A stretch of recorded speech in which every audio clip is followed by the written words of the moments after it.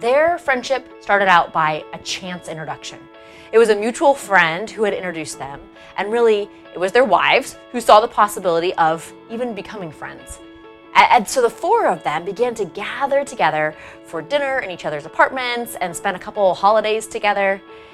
And then soon, the two guys started building a friendship based on their common values and interest in similar things.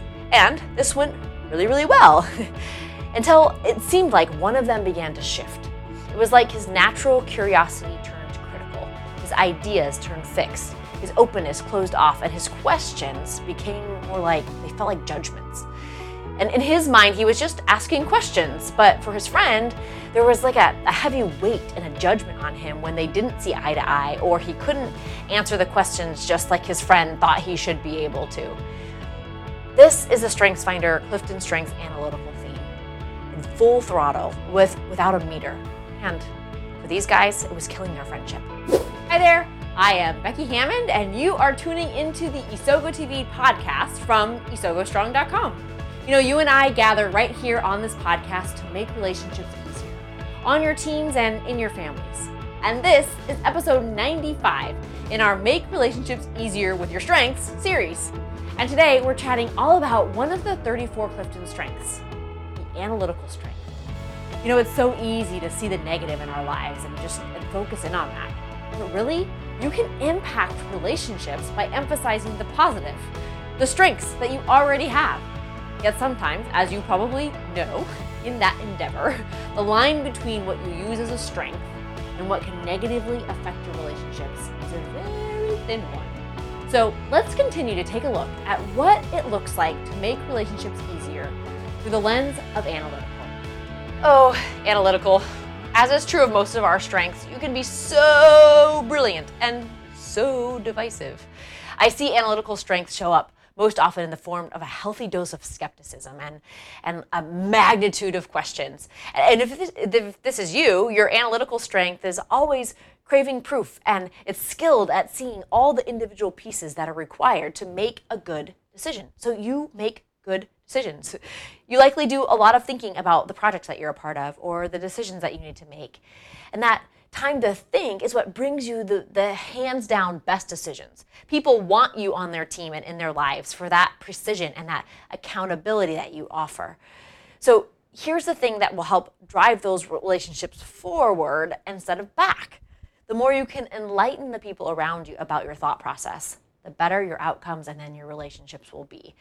Because sometimes it can be challenging for others with a lesser degree of this strength to see the meaning of your questions. And just like in that story, they can take your innate sense of questioning and proofing as more of a personal criticism. So your analytical strength will be most desired and most valuable as you explain the purpose of your questions and let others in on the mental processing that you do to get to that end result. So it's up to you with analytical as to how you decide to use this amazing analytical strength for good instead of bad. And as is true of every strength, the volume that you choose for this analytical strength in any situation will help you get to that point of making those relationships easier, or that you could make them harder. So, and when it is in overdrive, you can drive others away by your rapid, kind of seemingly uncaring rounds of questions. And like we said, they can feel like critiques. And that's not what you're striving for as you're trying to build relationships and make them easier around you to manage. So what do we do about that? Here's a couple ideas of ways to craft your environment to feed that analytical strength, making great decisions while still building stronger, easier relationships.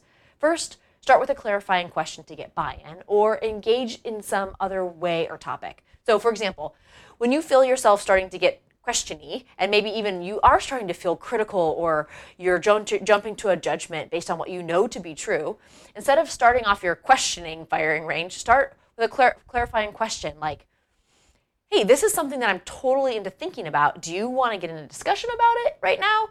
Or maybe we could talk about something else instead. Right? That takes a lot of insight and maturity. Or you could say, so are you comfortable with me trying to poke holes in the topic that we're talking about and the way that you might be thinking about it? I do this naturally, and I can feel it just kind of coming on right now.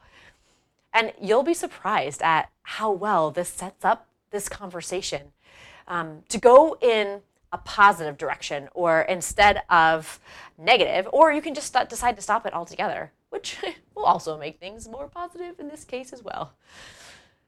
Okay, and then the second is to reframe your mindset of analytical. As we've been talking about, much of using our strengths to make relationships easier is about our mindset. And then the discipline or the commitment to follow that mindset through with action.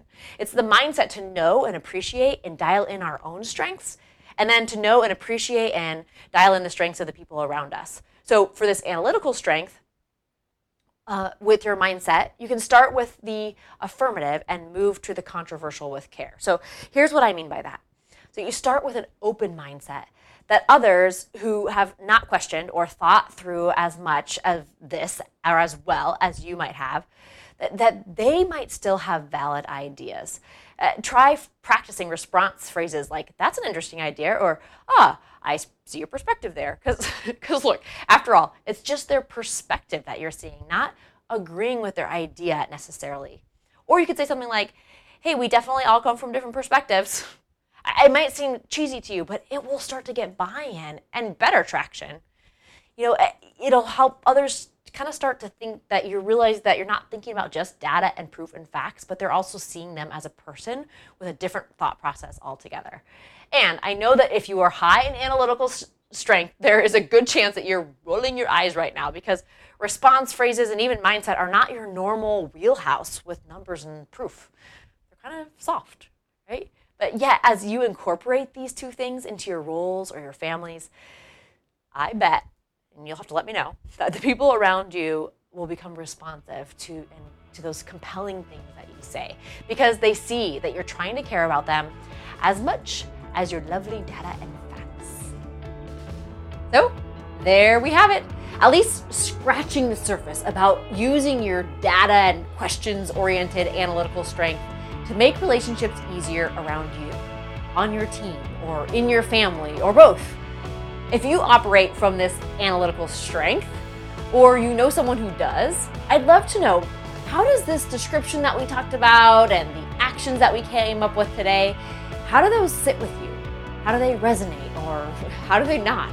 And maybe even better, what else would you do, or do you do, to dial in your analytical strength to make relationships easier around you? And this is not a rhetorical question either. You have so much to teach me along the way. So there's a couple ways that you can do this and join the conversation. You can comment on the blog post that goes up with this episode. That's over at isogostrong.com/episode 95. Or you can head over to Instagram and tag or DM me at isogostrong with an example of your analytical strength when it was used well, or maybe when it went a little bit astray.